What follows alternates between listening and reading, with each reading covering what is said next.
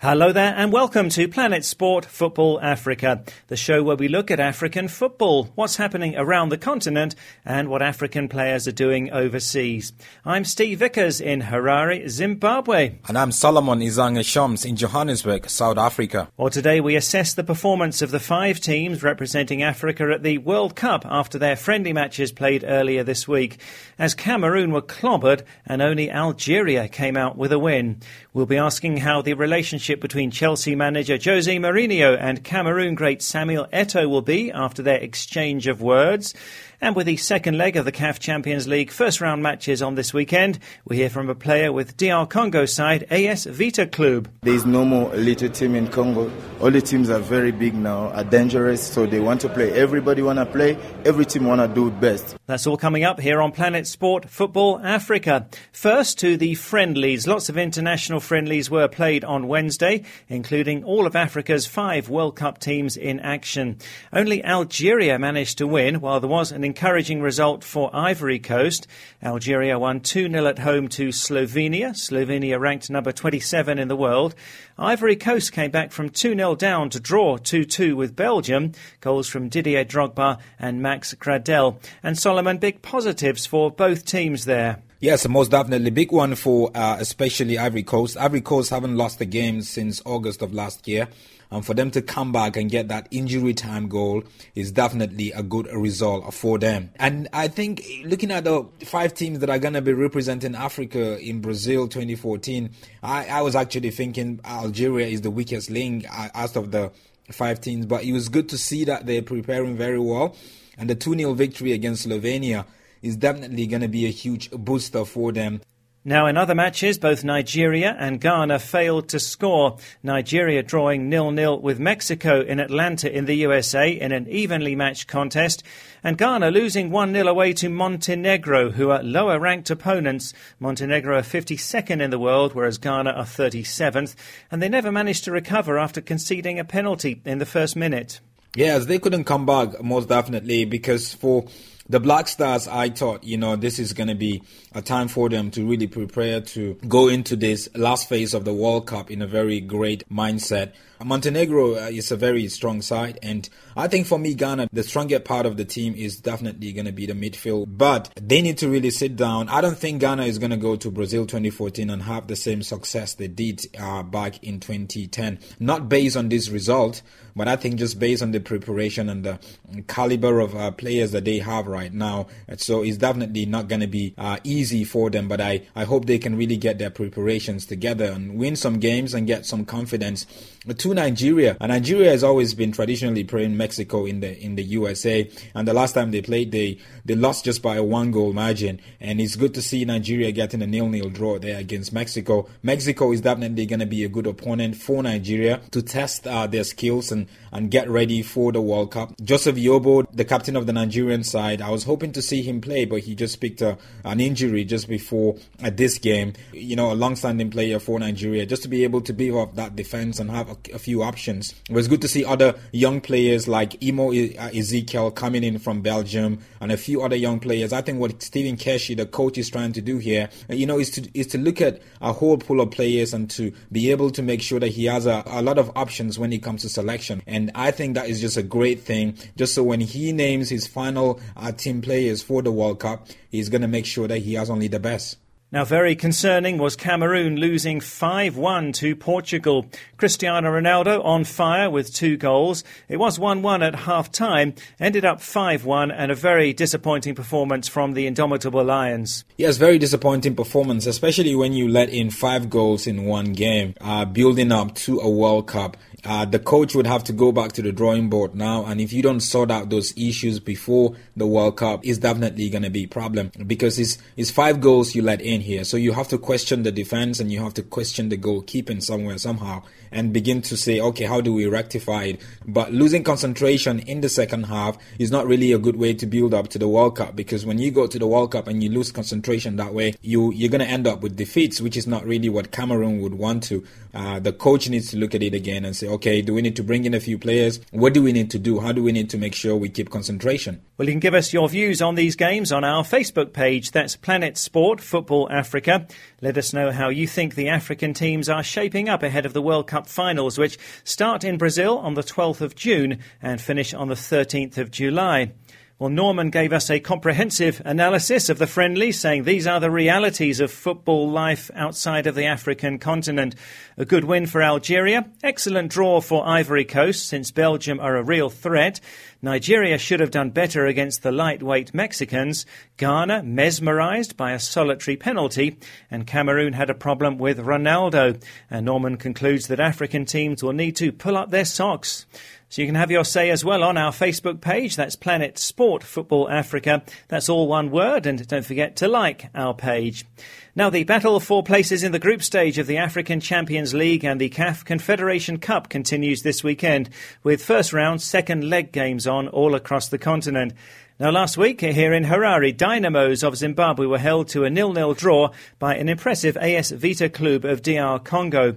And while TP Mazembe have made Congolese club football famous, winning a fourth CAF Champions League title in 2010 and then finishing runners-up in the FIFA Club World Cup, other teams from the DRC haven't been at the same level.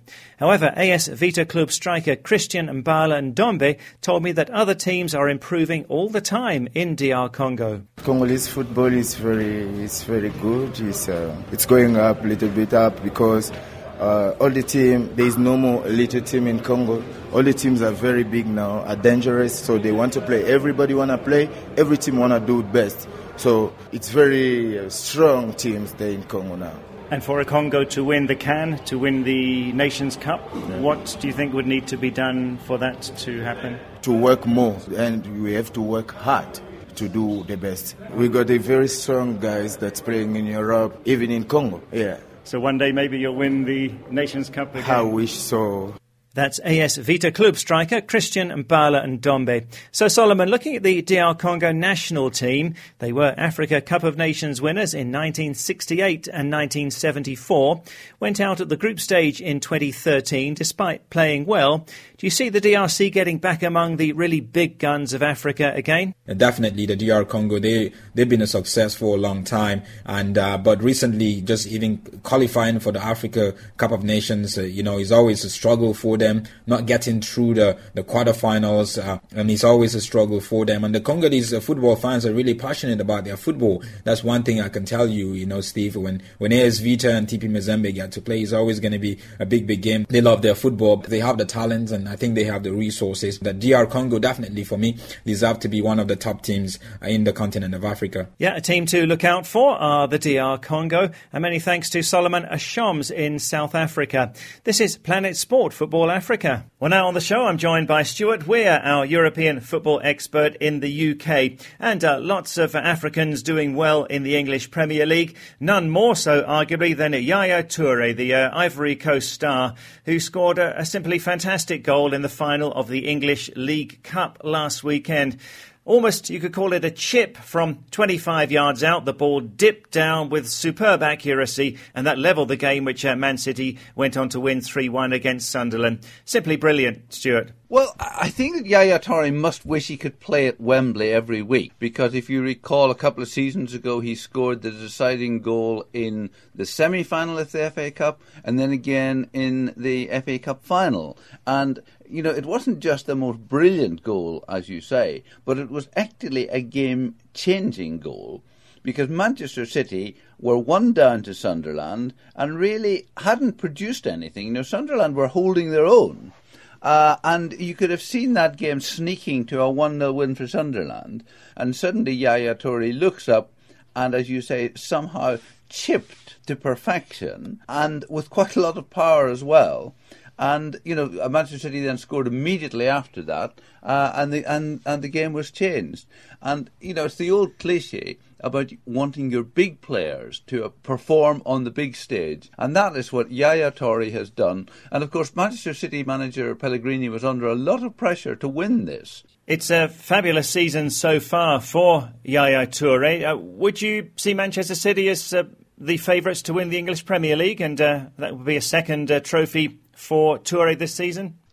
Yes, and of course they're still in the FA Cup as well, so it's possible. I mean, Liverpool are looking incredibly strong at the moment, scoring goals for fun. Arsenal are perhaps struggling a little bit. Man City's problem may be that at the moment, they've played 2 less games than the others, and they're still in the FA Cup, still at the moment in the Champions League.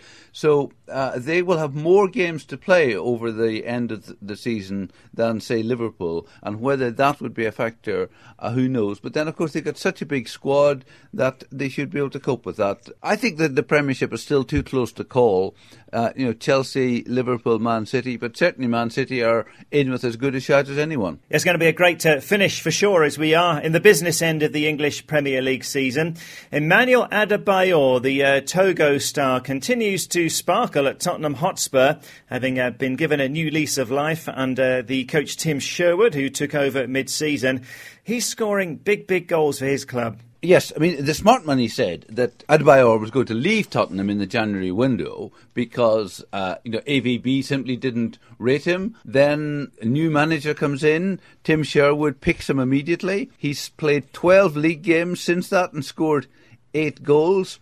And, I mean, just in the last few games, 1-0 against Everton, he scores. 4-0 against Newcastle, he gets 2. And then in the Europa League, where they're really up against it, against Dnipro, lose the first leg, they're 1-0 down in the second leg at home, get a goal back, and then suddenly Adebayor scores 2 excellent goals late in the game, and Tottenham are through to the next round. Every time he gets the ball, he looks as if he could score. He's playing with such enthusiasm and scoring for fun. He's into double figures already, having not been picked for the first half of the season.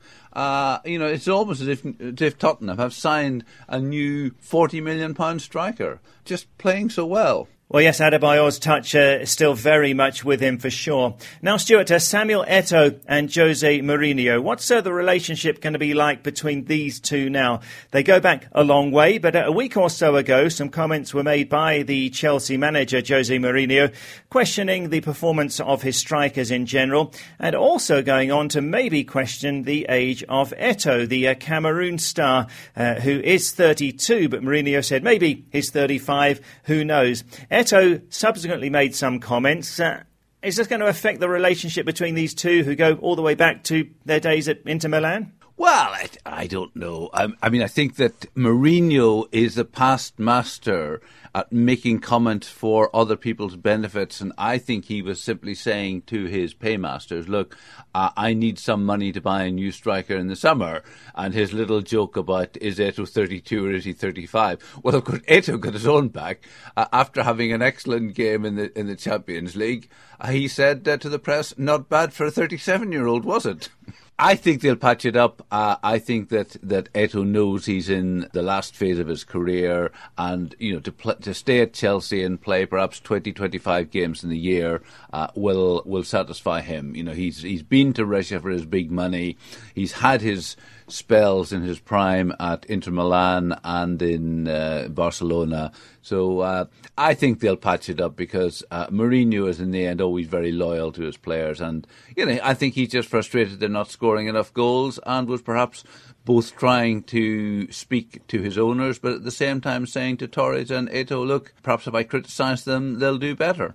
And briefly, Stuart, a rather intriguing incident at Crystal Palace in the English Premier League, where Morocco star Marouane Chamakh, a former Arsenal man, has been fined by his own manager for diving.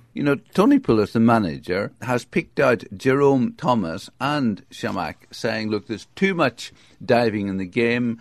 It's embarrassing. I don't want my players doing it, and he's going to fine the two who did. So, in a way, good on him for taking on that issue. A little embarrassing for his players. It's a disease, he said, and he's obviously going to root the disease out.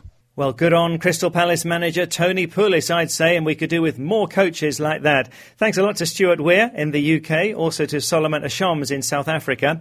That's it for today's show, but do give us your thoughts on the topic on our Facebook page as we ask, what do you make of the way that the African teams are shaping up ahead of the World Cup finals? In the midweek friendlies, only Algeria came out with a win. Cameroon were beaten 5-1 by Portugal. The Facebook page is Planet Sport Football Africa. That's all one word, and don't forget to like our page too. From me, Steve Vickers in Zimbabwe, the show's back next week. You can find us online at planetsport.tv. And Planet Sport Football Africa is a 2K Plus international sports media production.